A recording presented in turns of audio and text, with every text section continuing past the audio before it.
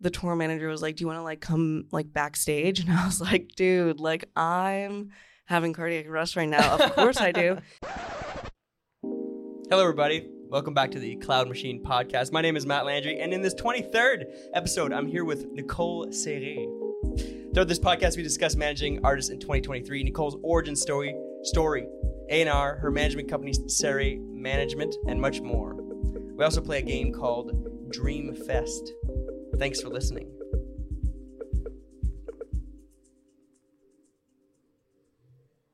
It's the slow fade out. I'm sorry. Hello, everybody. Welcome back to the Cloud Machine podcast. For those who are new to this podcast, Cloud Machine is about the music industry and its stakeholders, meaning everyone that works in it, lives it, loves it, surrounds it. Our goal is to shine a light on roles, people, and realities of the music industry that are often forgotten or taken for granted. Whether you're someone that's dreaming about making a move in the industry, have some songs recorded and don't know what to do with them, or just a listener that wants to learn more, you're at the right place. This week, I have the immense pleasure of welcoming a relatively new friend to the podcast that's forced me to freaking hold this mic up today. Nicole Cere. Yes. Yes. Slay. Hello. How are you? I'm good. How are you? Good. How's this this terrible air treating you? It's making me anxious. Yeah. But we're thriving. There you go. We're always thriving. Yeah. Let's start the podcast how we always start it. I ask you what your favorite experience is as a fan in the music industry, like a show you've been to, and I know you attend a lot, so I guess like one that comes to mind when I say favorite experience. Oh my God, it's so hard because I feel like every concert's so good. Whether it's like I love like shit show concerts too, where it's just like a hot mess. I'm allowed to swear, right? Yeah. Okay, cool. But I don't know why the first one that came to mind is this one because it's really not on brand for me. But Sabrina Carpenter. Whoa, yeah. Like last month? No, like pre-COVID, I think. Okay, yeah. And I like bought a ticket kind of like as a joke with my friend, and she ended up like flooring me, and like I just thought the way that she executed everything was insane and perfect. Wow. And ever since then, Sabrina Carpenter stan. Yeah. Where was the show? Opera House. Whoa. All right. Yeah. They just came by. Did you see them last month? I think last month, 2 months ago, maybe. I would have. I like the new album. Yeah. It's really freaking good. Yeah. That's awesome. It's a good album. That's great. What about your favorite experience as like a industry pro, like one that you've maybe worked, maybe one of your artists had at a show or, a pop-up or something? Jeez. I don't know. Okay. Every time I go to a concert, like I'm not a pro. Sure. I feel like that's so hard because one, I haven't worked on a lot of live shows. Like when I got into music, it was just before COVID, so everything kind of shut down. So I did a few shows. I don't think I have a favorite yet, though. No, I think that cool. my favorite is probably going to be coming up, which Yet is to come. All right. my artist is playing Glastonbury which is very exciting, and I think that that's just going to be. If you ask me again in 2 weeks, that will be it. That's awesome. Yeah. That's awesome. Do you have a favorite like a project that you've worked on? Maybe with Venby. Is there like maybe a trip or something? Yeah. I know you've been doing a lot of traveling recently. Yeah. Are you asking about what favorite project or favorite trip though? Oh, maybe both. We can do both. Yeah. I mean, honestly, Venby's probably really up there. I've been with her for almost 4 years now. Yeah.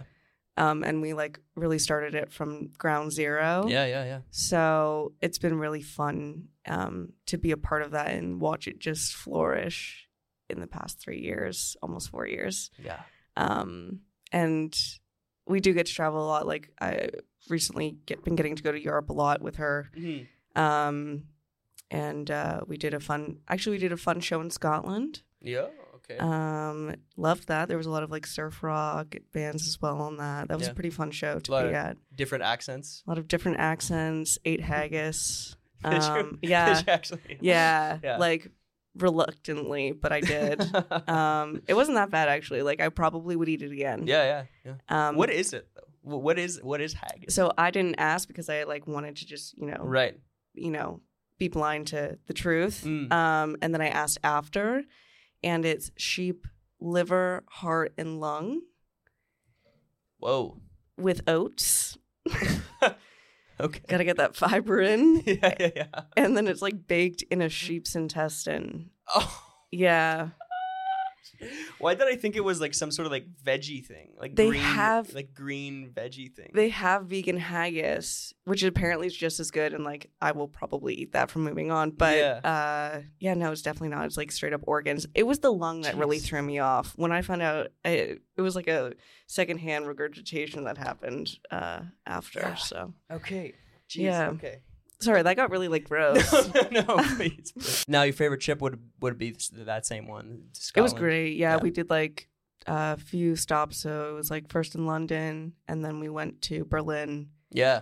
And then we went to Scotland, and it was great. Nice. Yeah. Cool. Headed into the second question here. For those listening, didn't know the second question is Erykah Badu's quote. Just sort of like your reflection on it. Music and music business are two different things. That's what she said. Yes. What's your like favorite? What's your like first instinct when you hear that? Where are you at like in the business sort of like mindset currently? When I first hear it, I think obviously she's very right. I think the music business, it's a business. Yeah. And so at the end of the day, the goal is to make money. Yeah. Whereas like music in its free form is just something that we can enjoy, and it's one of the few things that humans get to experience. And my kind of take on the music industry is a little bit of both. I mean, I think artists and everyone working in the industry needs to eat. Yeah, sure. Going, we're all dancing around and we get hungry and we need to buy a snack. And so sorry, not haggis. This is like Beaver playing a banjo in my brain, but that's great. I stand in the middle of music and music business where I think that it's important for artists and people working in the industry to make living wages and also continue to grow their careers and flourish and go to the levels that they want to go to without overexploiting them in the process. Yeah. And also not undervaluing live music in the process, because I think that's where a lot of music business gets lost, is majors or labels will pay a lot of money for the recordings, but when it comes to like live touring especially, people undercut artists so much, and that's a huge aspect that like needs to change. It's just like fair wage on that side too. Yeah. And I think you're starting to see it a little bit with companies, but everyone should get paid decent so that we can buy nice things. Totally. Where do you I guess reside when it comes to like authenticity? Because when I'm thinking about like the balance between both the business side and maybe the art for it in itself, I think about like authentic artists, or you're also like an artist is now like also valued on their like authenticity or whatever. But you still have to post so much on socials or whatever to even get your song across or get your word across. Yeah. Do you like work on that, or is it something like we don't necessarily care about? Not care is the right word here, but we'd rather like our artists just be out there, and we'll worry about authenticity like in regards to like sort of like the material or seeing them live or whatever. I think it doesn't work if it's not real. Yeah. Like straight up. Yeah. And like especially this generation, they can smell through the bullshit. Yeah. And I think that it's starting to show that it doesn't work if you're not authentic. Yeah. Especially on like socials. Like I find I can really start seeing a difference between artists who are really trying, and I'm almost like I almost want to like shake them and be like, pull it back and just like go take a video of like you and your grandma and you're playing your grandma's, like whatever your grandma would do. Like, I don't know, like you like orange juice, go drink orange juice on TikTok. Like do something real. Sure. Instead of, going in the car and trying to like do the same TikTok that everyone else is doing. Right. yeah, I think that it works when you are real. Are there any particular like trends or developments in the music industry that you find like exciting or promising, like that are currently happening? I guess like not necessarily like TikTok trends, but like new things that are coming into the industry that's like might be exciting for you, or something that you're gonna like maybe capitalize on with some of your artists? Nothing super specific. I think that the way that artists are engaging with their fans is really cool. Like I've been seeing a lot of Discords popping up. I see Laylo popping up. Instead of it kind of just being this really, passive generic email that a manager team is making. I just think it's really cool that artists are trying to connect in fans and make real like like with them versus kind of keeping that like wall in between them of I'm here and you're here, which there's a lot more of an equal playing field between fans and artists right now. And, and I think that's really cool. Yeah, that's great. What do you think about like in the past couple weeks in the podcast, we've been thinking about like VIP experiences and stuff. Yeah. Like I know that's been like a thing for a long time, but now like artists are like offering like for X amount of dollars, whatever, you can like come to sound check and get like exclusive merch or whatever. Yeah. Is that something that like y'all are looking at, or something that interests you, or is it sort of like out of the... I mean, like I feel indifferent to it if the artist is down for it and they want to, charge fans. I know like some artists want to have a bit more control on who they're meeting and keep it at a cap, whereas other artists are like, fuck it, I'll stay here 3 hours and shake hands with everybody here. Yeah. So I think it kind of depends on the artist, and but I also think that at the end of the day, it's tricky because like the bigger things get and like the bigger an artist get, the harder it is to just go down the street for 3 hours and shake hands with people. Yeah, totally. So I'm here for it if you need to do it, but I think that if there's a way to just like be present with your fans in any way without feeling some sort of like commerce exchange needs to happen, then then go for that. No, you speak to, it's super important. Like there's such like I guess a cap to what extent you can actually just go like and like meet your fans at the merch table. Yeah. Or like stuff like that. Like Drake. Yeah. Not Drake, but maybe Drake. Drake can't do that stuff. No, Drake can't do that. Like, even like I was at a show last week with like a really small up and coming Toronto artist, and they were even saying like the fans were just down the block and they were like, we tried to do a meet and greet with all of them, like just as you come, but there were too many, to do that. And so I feel like maybe then the artist almost feels like they disappointed the fans even more. Whereas if you're charging and like I can guarantee these people quality time and my full attention, then it makes a lot more sense in those cases. Yeah, that's great. That's a good way to think about it. Yeah. Maxing out like that VIP, or not VIP, but just one-on-one experiences for sure. Yeah. We experienced that with Elio as well, where it's like, okay, now we're getting to a point where it's like, okay, like there's like 90 people at merch that want to have like a quick discussion with her, but sometimes it's like way more than just a quick discussion. So and then we're almost the van's already packed before she's even done sometimes, and then you have to like get somewhere else, or you have an overnight drive. And fans don't see that, like they don't know that. Exactly. So cool. Well, let's get into the origin story. Okay, I guess a little bit. Where'd you grow up? Newmarket, Ontario. Whoa, okay. The Newmarket. Yeah, not the old one. Not the old one. The new one. This is, for those who don't know, it's what, maybe an hour out? Yeah, it's 45? Like 45 minutes with no traffic. Yeah, with no traffic. Yeah. Which never happens. Yeah. So it's an hour and 15. Yeah, exactly.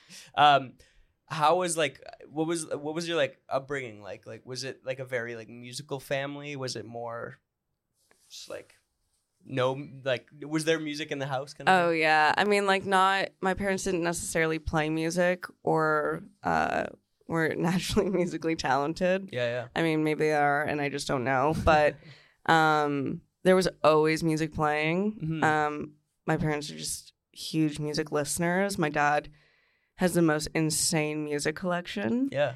And my dad used to travel a lot when I was little. And so there'd be like weeks on end where for work he'd be away. And every time he would go away, this is so cute, he would he would LimeWire or, burn me a CD with like a playlist for me to listen to while he was gone. So like every time my gosh. he went away, he would burn me this CD with like all my favorite songs on it and like new music that he thought I would like. So it was like almost like I was like excited for him to leave because I'd be like, I get another CD, but yeah, I know, sorry, Dad, love you, but that's awesome. That like I feel like really sparked it because like I was listening to music all the time and he was so into it. Wow. Yeah, he's crazy. What would be on those CDs and like what was like around the house? Was there like artists like are there like top like 3 artists? Everything. Like my dad listened to the weirdest indiest of indiest to like the largest band ever. He's like me where he'll just like deep dive into Spotify or YouTube and end up in a black hole of somebody with like a name of symbols singing yodeling music at you. Sure. Still now. Still now. Wow. He's always sending me music to check out. Wow. That's awesome. Yeah, he's very sweet. But cool. I mean that music on the playlist would range from like Hilary Duff to like I don't know, like The Who, like it was all over. That's so awesome. What about your mom? My mom grew up, she would always play music in the kitchen. Yeah. When I was growing up, when she was like cooking or if I was in the kitchen painting or something as a kid. Mm-hmm. She was a big Jules fan. Oh yeah. Sarah McLachlan, Alanis Morissette. She loved that indie. She little indie, little folk. Yeah. New market really gets her toes tapping. Yeah. That's awesome. Yeah. Cool. Okay. And then so you went to elementary, high school in Newmarket? In Newmarket, yeah. Grew up there my whole life. Yeah.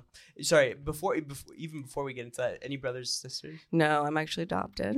Okay. Yeah, so I'm a one of one. But I do have 2 half-sisters who I recently met during the pandemic, and now we're all besties. There you go. And now I have sisters, and I get hand-me-down clothes, so it's great. Older sisters? Older sisters. Nice. Yeah. Back to high school, elementary school. Was it like an arts like situation? Like did you play music?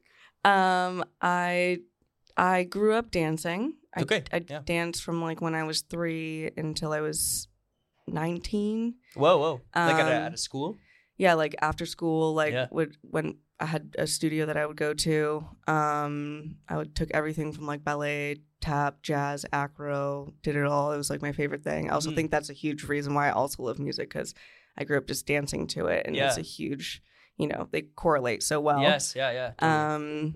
And then I also grew up doing musical theater and acting. So in high school, before that too, I had taken like singing lessons and guitar lessons. Mm-hmm. And then I got into musical theater and acting and kind of like was going to go that route. Yeah. Did you have any like friends in high schools or like teachers that really like sort of like pushed you to sort of like go into the art scene more? Or I guess we'll get into it. Was always me. I was just always like, I always knew I wanted to like work in something creative. Like at the time I wanted to be an actress, Right.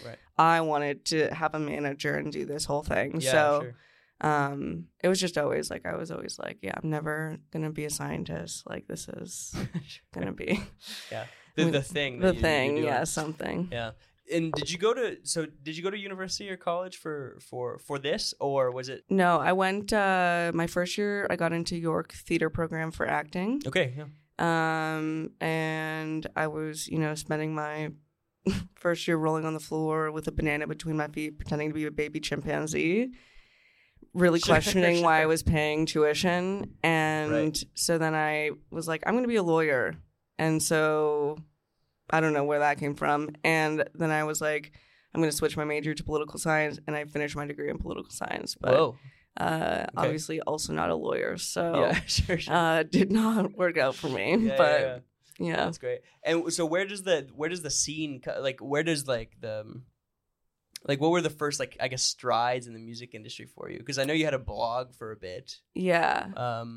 Yeah, I started writing for this place called Her Campus in university, but it was more so about, I was doing a series on people that I lived with in the city. I lived out west, so I lived in Banff/Canmore in Alberta. Yeah. And it's a super transient town, and one of my friends that I had known for a few months had left and went back to Australia. And then it turns out that he was like a completely different person than we thought he was. Like, I guess had a different name. It was this whole crazy story. Oh my gosh. Yeah. And I was like, this is crazy. Like, who would have thought that, you know, something like this could happen? And so I realized how transient it is. And people come and go in the ski town all the time. They started writing about their stories and talking to them. Whoa, okay. And once I started doing that, I was like, okay, how else could I pull stories and talk to more people and learn about them? Mm-hmm. And so I had started kind of writing a blog where I was going to compare people in the music industry when they first start to people that have had success. Mm-hmm. And at that time, when I was just about to transition, I was also driving home to live back in Toronto and potentially go to law school. And I started listening to this band called Arizona. Mm-hmm. And I listened to their album Gallery on repeat the whole drive. It's such a 2018 album. It hurts. But it was perfect for the road trip. Right. And when I got home, I saw that they were opening up for Panic at the Disco. Mm.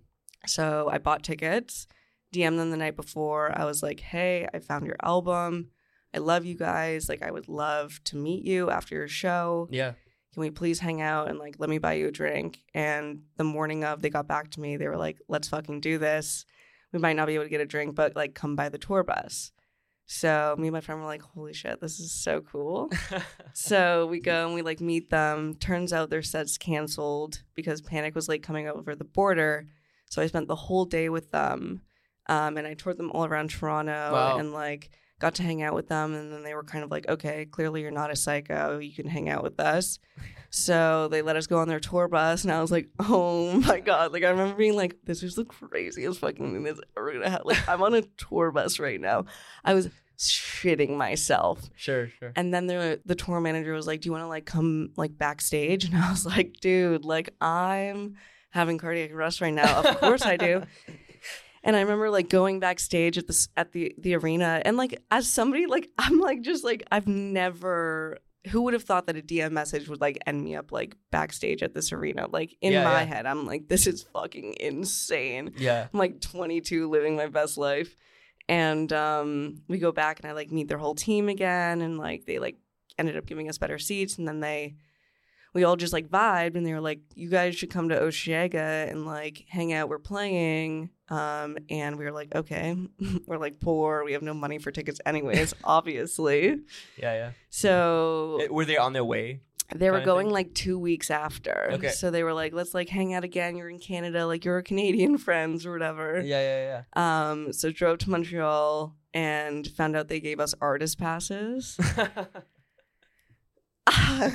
When I tell you I can never go back to GA, Yeah. it ruined, like, I was like a peasant in this beautiful artist world with catering and free booze Mm-hmm. and golf carts. Yeah. And I could get my hair done, and, like, they were giving up free vans, and I was like, this is my peak. Like, my life is over. Totally. I could die tomorrow. And I just, like, thought it was so, and I was watching all the, you know, I watched James Bay from backstage and, like, all these amazing artists, and kind of just kept in touch with this band Arizona and their tour manager Dan. And slowly but surely, months after months of them continuously coming back to Canada and playing shows. And I also kind of got in this thing of, well, if I could meet one band I like, maybe I could meet more. And Yeah. so I started DMing more bands. And oftentimes they were like, sure, let's hang. And then through, like, I just started meeting a bunch of bands. Yeah. And then a few months later, fall, winter of 2018, I was sitting outside a motel with Dan, who was Arizona's tour manager. And he was like, you should, like, work in music. And I was like, that's crazy. And he was like, well, you like it, you know, and you're always around it now. And, you know, if you need help, like, you could ask me. So I wanted to be a tour manager because I really like the traveling and the rush and kind of like the adrenaline you get of not sleeping. Mm-hmm.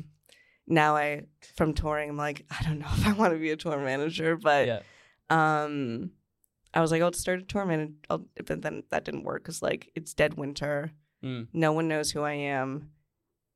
I'm like, there's snow on the ground. Like, I'm not going to drive a fucking van. Like, I can barely drive myself in my Subaru. So I just started a management company at the top of the next year, so top of 2019. Yeah. And right after I made an Instagram page, I had people from high school or just like artists who I guess were searching for management companies starting to reach out, and that's kind of how it actually started.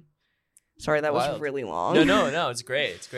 I guess my question here is like, did you know that you wanted to do management, or did it just like sort of naturally come to that, like through the tour management situation? Or... It was the only job I could do without having someone to hire me. Sure. You know? So like management's one of those things where it's a lot of, you know, it's a really hard job to have. Yep. And you're always the one that's blamed for everything. You know, if something goes wrong, like it's on you, but you learn a lot. Mm-hmm. And from that, I got to work with so many artists, and like my artists got to work with writers and producers. And through that, like we would make cool songs and then Spotify. And so like through that, I got to meet a lot of connections. Yeah. Which eventually like also brought me into different worlds of the music industry. And I got to like intern with different managers or work A&R and do things like that. Yeah. So definitely it was just like the only job I could get at the time. Yeah. No, totally. I sort of, because I did my studies at TMU now, that's sort of like the job that I wanted out of school as well, like management. Really? Yeah. And well, I always knew that I was going to be a musician. I did that through university and everything. But I knew that management, if there was something in the music industry that I wanted to do, mainly work on like the artist side of the business. Yeah. In my mind, I always like divided the industry by being like, okay, this is like the business part of it, and then you can work like for like the artist side in the sense of like, okay, you can represent the artist, an agency, managing, fair, do like distribution and publishing. But I didn't want to work on the label side. Yeah, I had no idea what the industry even looked like. Like Google was my best friend. Like I remember I consistently Googled, what does a music manager do? Like I didn't even know. I was like figuring it out and fucking up a lot. And but yeah. Now after like X amount of years now, can you say confidently what a music manager does? Everything. Yeah. Everything. Sure. Under the sun. Yeah. Especially if they're a baby band. Like you're booking. Yeah. You're their label. You're their marketing team. Mm-hmm. Whereas like when you are able to build a team around them, you kind of are just managing everyone around them. That's your job. And everything and too, everyone, making sure everyone's doing their job so that you can take that core idea and make it actually happen. Yeah. I have a note here. Wednesday management. Mm-hmm. You started with them pretty early on, like after 2019, like. Yeah, so I met Lori, who owns Wednesday Management, probably in end of 2019-ish, through a mutual friend. And he was like, you have to meet Lori. Like, you guys are going to be besties. And I was like, okay. And we met and we kind of just clicked. Yeah. And she was looking for some help on like day to day. And obviously I had been doing good and kind of, you know, been developing my own artist, but needed more help and more resources and also just more knowledge and expertise around me consistently. And so she brought me on as day-to-day to work with her clients. So I worked with Gray, Alex Porat, Connor Seidel, and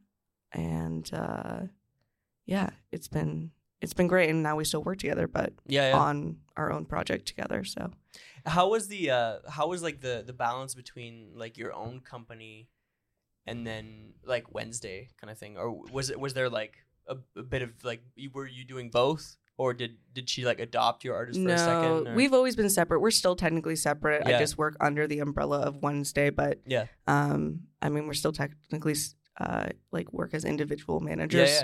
But no, I always just had my own roster, and obviously like if I needed advice, like a mentor, she'd be there. And then it wasn't until Venby and her TikTok moment that I was like, Lori, help me, please. Right. Yeah. Because Venby started with you, and then she helped. And then she hopped on, and she kind of came on as that, senior management. Yeah. And she had experience. She started her career in the UK, so she knew a lot of the people that were over there, which was also amazing. Sure. Yeah. That's awesome. Yeah. What are your like? I'm still like in the management portion of the podcast. Yeah. Are there like some day-to-day things that you could talk about? Like, just we're with working with so many managers. I mean, it's a lot of emailing. Like what I do? Yeah, what you do. Like, what do you do like on your day-to-day? What's my daily schedule? Yeah. I wake up at 6. Yeah. And because my client is 5 hours ahead, I start at 6. Yeah. So I start in bed. But it's pretty much, it's a lot of emails. It's a lot of phone calls. I think it's a lot of just keeping relationships. Yeah. Making sure that everyone is feeling supported. It's a lot of emotional regulation. Making sure the artist is feeling good. Checking in on them. Making sure that they especially feel supported. And then just working on whatever that project is that you're doing in the cycle. So it could be a writing cycle where you're working up to an EP or an album, and you're making sure that, your artist is getting to the sessions and in the right rooms with the writers, and who they're liking and who they're not liking. Oh, yeah. Oh, yeah. Yeah. Hopefully they like them. Yeah. And then when it comes to like, okay, cool, we have the songs, it's a lot of like, okay, who are we releasing it with if they're independent, finding your partners for distribution. If they're with a publisher, making sure the publisher is aware so that they can pitch for early sync opportunities. Yeah. Or just are aware for sync opportunities. Making sure that like if it's a radio track, you're making sure that your radio team's on board. You're making sure that the DSPs are being pitched and they're aware. That could be through your label, making sure the label is doing that. What's your marketing plan? What's the story behind this project? What are we trying to convey and tell the audience? How can we put that in a music video, short content? How can we put that in tweets? How can we, anything on socials? And then are we doing a tour? So we're talking to the agents, letting them know, hey, we're working with this project. It's going to come out so-and-so. What do you have? Yeah. And just lining everything up so it runs as smoothly as possible. And in between all of that, fixing all the little messes in between. Yeah. And just monitoring it. It's everything, you know? It is everything. Yeah. I think I always say if artists are coming to me and be like, okay, because a lot of the work that I just do is just have a conversation with the artists, and they're like, what should I do next? And I'm like, okay, well, if they don't have a manager, that's always the first thing that I say. Yeah. And y'all are hearing how much you're doing. And it just takes off so much of the artist's plate because they're often thinking about all that if they're not signed with management team. Yeah, or not. And like, it's, or not, there you go, which is like also one of the scarier things is I meet so many small artists, like even just something as small as making sure you're signed up for your royalty collections. Yeah. Your neighboring right collections, which a lot of artists don't know about. Yeah. And they're missing out on money. Like they could have gotten a couple radio spins and have a couple $100 sitting there. And if you don't know, that goes away in a couple years. So, I think it's really important that independent artists are educated, but it is hard, and at least trying to find like a friend team who can help you. Yeah. Or just believe in you and help support you. Because when you're focused on the art, it's hard to, go back into business, and sometimes it takes away from the actual art of the project. Totally. Splitting your brain really into those two things. But sometimes, and a lot of artists, I mean, the typical stereotypical artist is not necessarily thinking about all that stuff, but it's important because to sort of rewind back to a previous question, or just the Erykah Badu quote, is that people do need to eat. The artists do need to eat, and they need to pay their rent. It is a reality, and if you eventually want to be able to live completely fully from your art, I think it's super important. Management is super important. Yeah, it's just hard to get to that point even. Yeah, no, totally. And especially now with social media, like I feel like a lot of artists feel like they need to pop off to get attention, but it's like, what other ways are there for artists to find that team or get that support without feeling like they have to know everybody in the industry? Like it is really gatekeepy. Totally. Like that's very obvious, you know. Even for me, who's been in the industry, I've only been in 5 years, but like there are some things too that sometimes I'm like, dude, like, come on, like, let me through. Sure. Yeah. It's one of the probably the main goal of the podcast, to be honest, is just to talk about these things so people know more about it. Yeah. You know. You spoke just a few seconds ago about like sort of like getting management. Are there things like, let's say if you're looking for somebody new, first question, are you always sort of actively looking for new artists, or is it sort of like, okay, we have so much work right now, we can't even look for artists currently? Myself and I I have like a very one-track mind, so I've done the thing where I have 3 or 4 artists and I find it super hard. I much rather would put 110% into one thing than split that up and divide my attention.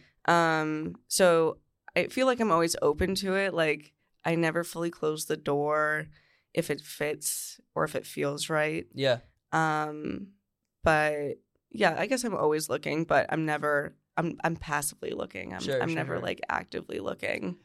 Are there like characteristics or like let's say like numbers that you're looking at when looking at signing? From a management perspective, not necessarily.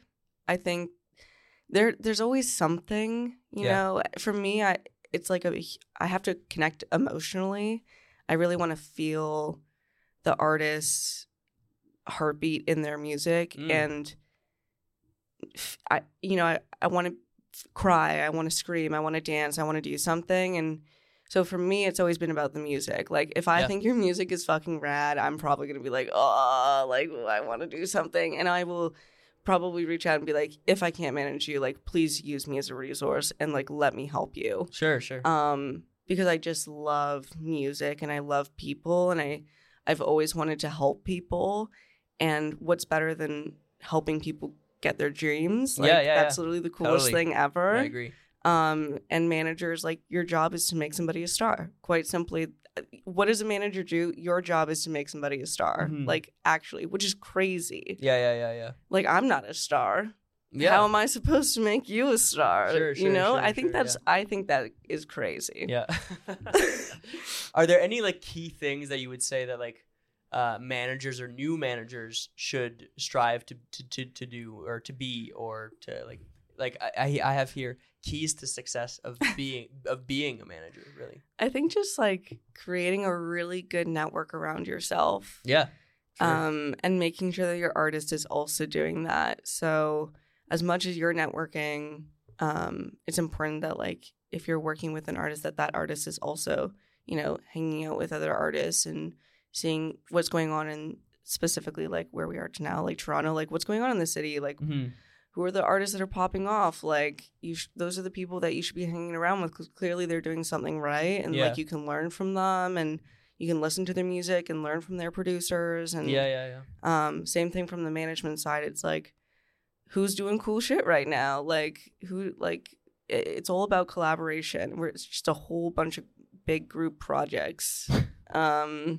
I love big group projects. It is. I don't know about you, but in high school, I was all about group projects. I'm all here for a group project. I'll probably do most of the work, but hell yeah, same here. Yeah, university as well. And be like, everyone was so equal on this. A's to everyone. But I think networking was the biggest thing when I started too. Yeah. Like, I snuck into so many events. I like flew my ass to LA and snuck into the Grammy events there, and just hustle, like be in places you shouldn't be, and then people be impressed that you're there.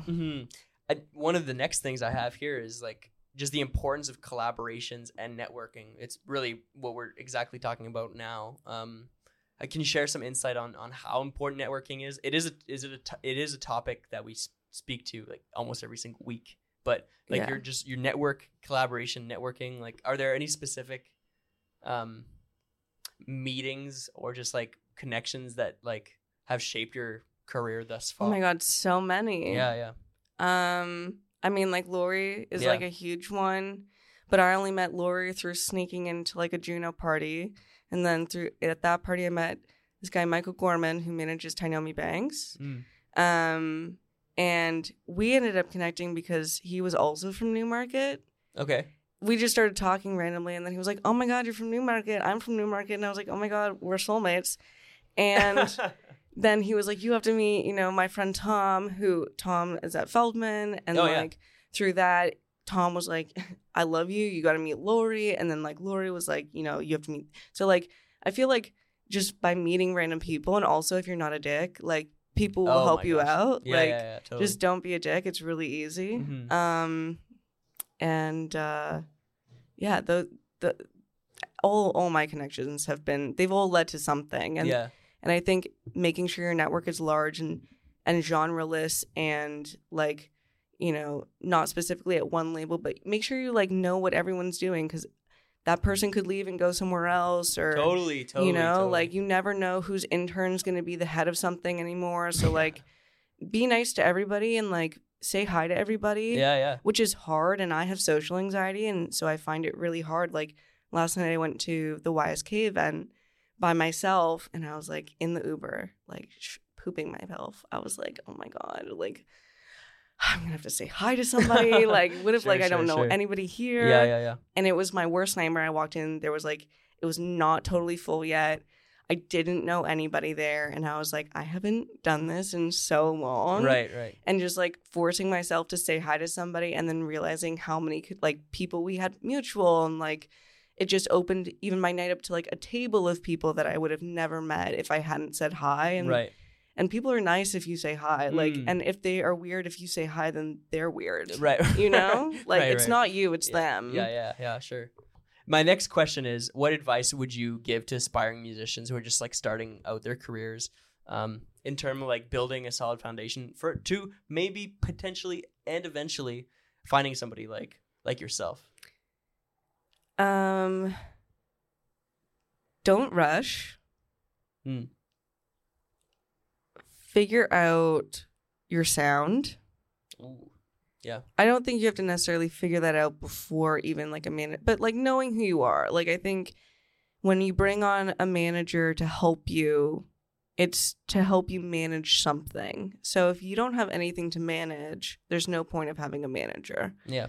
So, and it's also really important when a manager comes on that you know who you are, because if I meet a young artist or even an older artist who isn't quite sure, I'm obviously going to be giving them ideas and kind of like encouraging them to find different sides of them. But at the end of the day, like I don't know who they are, you know, like they know them best. Yeah. And so when they have an identity and they have a vision, it's a lot easier for me to take that and be like, okay, well, you'd work really well with this producer, and I think you should work with this graphic designer because, you know, you're showing me Gracie Abram reference and like I feel like they would fit. Right.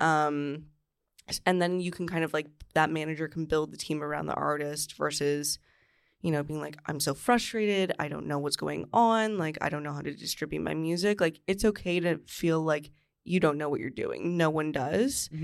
But you have to get over that hurdle and that uncomfortability as an independent artist without a team, so that you know the value that team, when you get one, is going to bring. Yeah. You know, like, and you're going to be so much more knowledgeable when that team comes on, as opposed to not knowing. And then, you know, what if that team didn't have the best intention? You want to be smart when you're getting into business with somebody, because you're literally getting in bed with them and all their dirty laundry as well. So just making, I would say those two things are what I would recommend. Are you sometimes looking at like long-term development and like through artist development, as in are you sometimes looking at like the potential in the long term for some of these artists? Always. And are you, I guess that's an obvious yes, but are there things that you're specifically looking at, like, I don't know, their fan base or, you know, their sound, of course, but maybe not like if it's like maybe a trend that's going on just now and, you know, it won't work in a couple of years. Like, Is there some sort of that, like, you're looking at the long term? Yeah, I mean, when it comes to management, I also like obviously have a history of A&R, so like I feel like in two different scenarios it could be either. When it comes to management, I'm definitely looking for more of a long-term client. If you're putting that much work and time into something, you want it, to hopefully last years. Yeah. And you get so invested, and we live in a fast-paced world, but I'm here for songs, not sounds. And I want that artist to have a long career. So for management, I'm looking at, that they have a vision, that I'm going to be here long term, and that we're really having a marriage moment. Yeah, and then if I'm looking, if I'm working on the label side, it depends on the artist. Some artists are super cool with having that the one hit, and they really want to dive into that, and they maybe don't know what they're going to do next, but they're like, I'm going to dive into this right now and I'll figure it out later. And so I think that's super cool. But I also think that what happens right now with a lot of viral tracks, which you had mentioned, or like a trend, especially with artists who don't have a team around them, is they get into this trouble of having a viral moment, hitting this crazy peak early on in their career. Everyone in the industry starts giving them attention. They've never had it. They don't know what to do with it. They end up signing these crazy hype deals. And then they aren't able to continue to live up to those expectations that have been set by their label or their teams. Yeah. And once their second or third single doesn't perform as well as their viral track that they had, they're let go, and they're like, well, what do I do now? Yeah. And that's shit. Like, no better way to explain that than absolute shit. And so also in my own A&Ring and that side of what I do, I really try that when artists are having moments like that they do the smart business thing and don't necessarily sign a hype deal unless they're really ready for it, because you're going to have to backtrack and do so much development when everyone else around you is super high pressure and doesn't have time for the development. Right. So I always say, if you have a viral moment, that master is your golden ticket, and you hold on to that and own that as long as you can.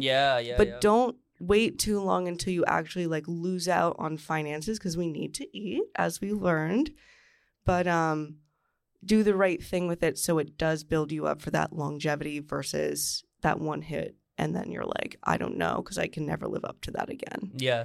Would you recommend to potentially sell that master, not to a label, but I mean what would you do if your artist had a very viral, just one song kind of thing, and then but it was the first song that they put out? Yeah, I mean, it happened with Vemby. There you go. Case point, for 2 years.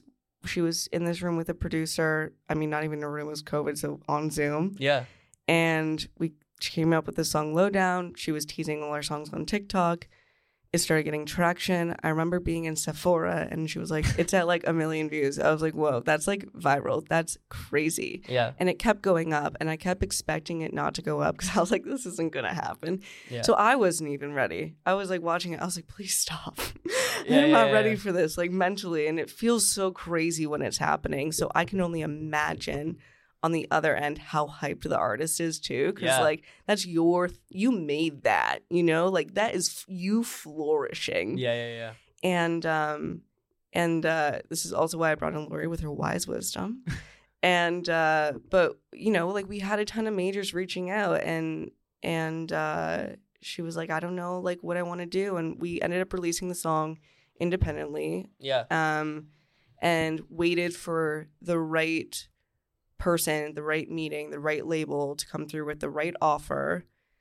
And because we had that master, and that master was independent in the charts, that label deal only went up. It's not even the money, it's better terms, better licensing period, better splits, so many different things that are so much more important than that advance check that you're going to get. Totally. Because you're going to make a lot more money in the future if you run your business smart. And I think that's also artists need to realize, like, you are running a business. Yes. Yeah. You're making music and it's fucking good, but like, you also have to make money from this, and you have to be able to live off that money for a long time. Yeah. Because this industry is like X amount for a show, but it's not like super consistent all the time until you're a regular in the scene. So, just be smart with your money and a smart business. And we're back. I love this. This is the 23rd, I believe. Yeah, 23rd episode of the Cloud Machine podcast. Got Nicole. Major slay. Major freaking slay on the podcast. We're back from lunch. It was tasty. We ate. Because we're doing smart business, and so we can afford lunch, you know? There you go. Next question for you is, what advice would you give to like aspiring music managers that want to like start in the industry? Anything comes to mind there? I mean, just do it. Like, Nike. I have like a lot of friends that want to get into honestly, like Nike. Is it Nike? Nike? Is that the real? There's like a whole debate on is it Nike or Nike. I think the proper, not me. Oh my goodness. Culturally, it's been Nike, right? I think it's Nike, but we can get past this. Whoa. Okay. I'm gonna stick with Nike. We're not gonna cut. You should put like a little like. You could cut this actually. Social media, we're not gonna TikTok. Cut it. You could put a little. Make a poll, you know. Oh, is yeah. It Nike or Nike? Yeah. Anyways, we'll let the people decide. But yeah, I have a lot of friends that ever since I started in the industry are like I want to start. I want to, I want to do what you do. Yeah. And I'm like, okay, just do it. And they're like, what do you mean just do it? And I'm like, literally just like start going to shows and start with small bands. Yeah. Or especially if you don't know anybody in the industry, like I didn't know anybody except for the band that I had originally met, which, they were in New Jersey. They weren't here helping me on foot, like meet anybody. I did everything myself at the end of the day. So like go find that baby band in your hometown or that one artist that you think is really cool on Spotify, or you see somebody on TikTok and you're like, I think I could add something to this, and just propose it to them and be like, hey, I love your stuff. How could we work together? I want to get into management. This is what I think you need. So show them a plan and just do a handshake and just start learning and failing. Yeah. What could this plan look like? It could look like, it depends. Like, so, maybe they're, like an indie rock band that you saw live. So maybe their streaming isn't, you go on their Spotify and their Spotify's not streaming as much, but you saw that they sold a ton of tickets live. So you're like, okay, obviously live, you have a fan base, you find out about their fan base, ask them questions, see what they need. You know, like I think I could go to any band and be like, you need this and you need this and you need this, but like, do they actually need it, or is that just my opinion? Yeah. And sometimes like, you will need it, but a lot of the time the band knows what they need, and you can just take that and be like, okay, this is how I can bring value to it then. So, maybe it's, help making TikToks. Maybe it's totally booking them at local bars to play because they've never played a show before. Maybe it's helping them distribute a song on DistroKid. I'm like talking very, very small, but that's how small I was starting. Yeah, totally. I don't think you have to like go into it. Maybe you have a super talented friend and you're like, hey, let's work together. Yeah. And I think that's where like a lot of the best relationships come from too, is that organic friendship, because it just works. You get them. And hopefully your friend's a good manager, When you started, you just said a few minutes ago, do a handshake with them. Mm-hmm. When you started, and maybe you could speak more about this, typically with managers, industry standard is what, 15-20%? Yeah, anywhere from 10 to 20, I guess. Yeah. Depending. Yeah. Would you do that handshake deal and just be like, okay, let's work together, and then eventually it'll sort of figure itself out, kind of thing? Is that what you did with like Venby or when I people? started? Yeah, I had a contract. I think I had a contract that I like downloaded from the internet. Yeah, no, it's great. Because I didn't know what I was doing, and so I was scared and wanted to just make sure that you were I protected. was protected, that the artist was protected. Yeah. As I started kind of like just like building my own foot, I learned that I like not signing contracts right away. I like knowing who I'm getting into bed with. I like having a dating period with the artist where we just hang out and talk, and they can ask me for advice and I can give it to them. But like neither of us are super committed until we both approach each other and are like, okay, let's do this. This is working. Yeah. Because who knows, like vice versa, the artist could hate working with you. Sure, you know, no, which totally. It's totally fine. It just means like you're not the right person for it. Yeah. So I think like when you start off, it's nice to do it, but some people continuously do handshakes forever, and some always sign contracts. I'm like, I trust people too much. Yeah. And I expect people to be good, but and eventually it legalizes itself, kind of thing. I mean, like technically it's legal if you do a handshake anyways. Like it's like we've both agreed on this. Like clearly there's terms. I think when it gets more complicated is like when the artist gets larger. So like let's say things actually start moving, there is more money going into that artist's account. There's more people involved, just for like record keeping and just accountability. You're protected as a manager. There's usually a sunset clause. So God forbid something happened. And for those who don't know what a sunset clause is, it's pretty much a lowered percentage on a scale of X amount of years of that commission from that artist of what you would be making on the projects that you worked on. And that protects the manager in case the artist fires them or anything like that. Well, it also rewards the manager of the projects that they've been working on. And let's say it's a 3-year campaign or whatever it is, or even just a cycle. Yeah. That manager is still getting remunerated from the project.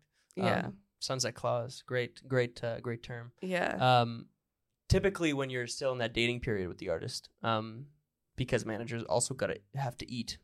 How was the remuneration for you at that time? Or typically it doesn't need to be like, we don't necessarily need to talk about you specifically in your case, but how would you go about that currently? Is it sort of like you're taking a percentage from revenue? So when I first started, I actually took a fee. Yeah. I took a small monthly fee that was recoupable. And it wasn't anything crazy. It was pretty much enough. Like I had an international phone plan, which is expensive, which I use for work. I had my email, all my subscriptions, my chart metrics, like all of these Netflix, Prime Video. All of these thanks for my Disney Plus. All of these things that I had to pay for, or like, I'm going and I'm doing meetings and I'm trying to workshop this artist and I'm putting a lot of the time, which means it's a lot of time. You can't work a full-time job a lot of the time. So I was working at a day camp when I first started. Right. So I had the evenings open. Saw that on your LinkedIn. The YMCA. My camp name was West. I had like a whole cheer. I was like the best camp counselor ever. That's amazing. You're passing playlists on CDs to kids? Actually, it's not even. You're not actually. This is gonna sound so weird, but I used to use them as test markets because I would get a lot of like high school students. Yeah, and high school students know what's cool. So I always had a Bluetooth speaker on me, and while we would do activities, I would play music, and a lot of it was like demos or artists, and I'd be like, "Yo, guys, what do you think of this?" And they're brutal. Like they would be like, "Hate that." Sometimes I'd be like, whoa, that's a sick song. Like, who is that? And I would use them as like a test market. Yeah, that's great. Actually. They pretty much were getting just I was handing out CDs as they leave, I'm like, please take my mixtape. They're like, Nicole, we'll have to take a percentage of this. I'm sorry. Yeah, I'm like, please manage me. Please stream my songs and like my TikToks. There you're in our... Yeah. So yeah, that's awesome. But I don't know what I was saying before, but whatever. Part-time job and and hustling. I guess. But basically, you were taking a fee. I was taking a fee. Yeah. A small fee that was recoupable. And it also was like on a month to month. So like, let's say like the artist was like, like, I don't want to do this anymore. I'm like, okay, cool, like, whatever. And we would try to do what we did. And then as I, like, got my first publishing deal and made a commission, I was like, okay, cool, now I can live off of this and not take a fee. And it would, like, depend on artist by artist. And as I was able to grow my artist and make more money, I was able to be like, okay, now I can just take a commission. Yeah. And I was able to get jobs in the industry where, I was making more money and doing day-to-day on artists, so I had more credibility too and stuff. So it's great. Yeah. Very general question here to basically end this segment here. Can you share some valuable insight or lessons you've learned while working in music or music management, or things that just people should know just in general, like very general, like tips? Yeah. Try to be conscious of the way that you write an email. Yeah. That's, like, I think something that I struggle with too. Like, I can be super dry on an email, and I, like, really in the past year tried to be a lot more conscious of how people might be, like, reciprocating that, or how I'm, how I am in person. I feel like I'm not at all, like, a dry I'm very, like, kind of up. Yeah. And so, like, how can I portray that in an email and, like, make sure that people are feeling validated and appreciated, and also making sure that, like, everyone around you is feeling appreciated. I always tell people they're appreciated and loved because it's a very thankless industry. And we're all working together for the same goal. So again, it goes back to being nice to people. Like, be nice to people, write a nice email, put a little smiley face, maybe a little like the little hearts. Oh yeah. Exclamation marks. Yeah, I've changed my signature to, like, loving and leaving instead of like thanks. It's like loving and leaving. But yeah, just, like, be nice to people on email, and I don't know, be nice. Yeah, just, like, be nice. Don't be that bad person. Yeah. Common theme on the podcast. I mean, be nice. Be nice. Don't be the classic sentence is don't be an asshole. That's what I always say. Almost every podcast, to be honest. Don't be an asshole. Yeah, that's stinky. Anyways, we'll take another break there.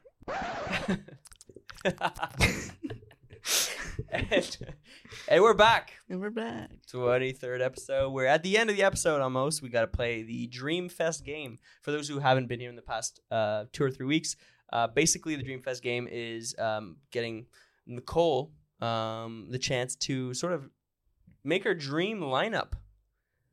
So here, for those who haven't checked out this game yet, basically she'll tell us a dream night of who would be headlining the evening, a second headlining opener, where it happened, when it would happen, how many people could go, and a special guest appearance. Who would be, like, in the crowd? Who's hosting? I don't know. I'll keep it open. I'll keep it open-ended. Okay, but we'll be right back with Nicole's Dream Fest game. We're back again for the third time. We're always back. We're always back. We're always back. Nicole just did her Dream Fest game sort of board and answer. I'll hold it up for the people at home. I don't know if they'll see it, but that's fine. Well, we can both see it at the same time. So, oh my gosh. All right. But yeah, please present us this this Dream Fest game here. So this was my project. I decided to put Taylor Swift as the headliner because I feel like she's so nice. I also would sell a kidney to go to her Eras tour right now. So well, you'd have to actually to go to her Eras tour. I almost dropped too much money on a ticket, and I realized how ridiculous that was. Yeah, true. The second headliner would be Paramore because Hayley Williams is, like, one of the best performers ever. Amazing. And my friend Jenna would kill me if I didn't have Paramore because she's a huge fan of Paramore for. So, and then I would have Julia Michaels open because oh my gosh, I think she's a sweetie. I'm a Julia fan. Obviously, have the same tattoo as her, and I think just the three of them would really vibe too. That's awesome. I think they'd all really get along. Yeah. It would be at Turks and Caicos because I want it on a beach. Who doesn't want to be on a beach? It's, like, the most beautiful water. And not Echo Beach. Not Echo Beach. You know what? But I think it would be beautiful, and I get a little tan, drink a little mimosa, and it would happen a year from now.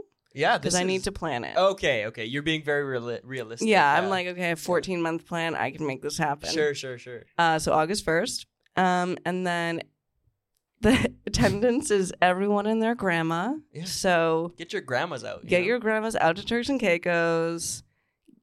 Come see Julia Michaels, Paramore, and Taylor Swift with her. She'll love it. Amazing. And actually, for grandma, the special guest is Dolly Parton, but it's also for me. So amazing. Yeah, I think grandma would love it. Yeah, my grandma would be super stoked.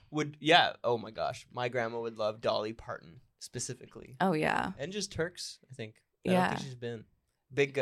My grandma's big, like a Florida grandma. Okay, yeah, she'd love Turks. Yeah. Amazing. Well, this is great. Love it. Yeah, Taylor Swift has appeared so many times on the Cloud Machine podcast as a game kind of answer here. She's a forever fan favorite. Yeah. Are you gonna go see the Eras tour at some point? Do we know if she's coming to Toronto? She hasn't announced yet, but I really hope so. Yeah. And it would be just weird if she didn't. If not, I'll go to a Europe date. Ooh. That'd be great. I'm going. Yeah, you're there's no. Go, yeah. It's just such a big tour. Like, she's not going to do a big tour like that for a while. It's all of the eras. Yeah, Excuse me. She's not going to do like an 11th era tour. Like, that would be weird. You know. I think it's great timing for her to do it, especially with all the stuff that's been happening. Not like that. Not like I know what's happening in her life, but like just like with she has so many with Maddie Healy. Yeah. Well, yeah. Dad. Yeah.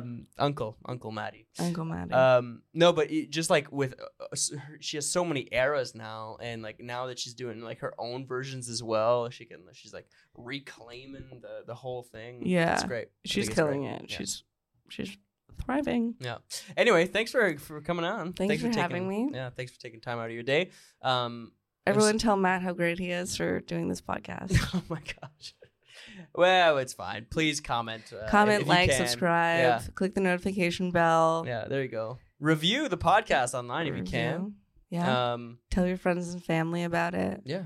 Tell grandma about it. Tell your grandma, yeah. Tell your grandma that this is happening. Call your grandma after this and tell them. Yeah. Tell them that Taylor Swift, Paramore, Julia Michaels, and Dolly Parton will be at Turks and Caicos on August 1st, 2024. My goodness. It'll be a good year. A planner. Oh my God.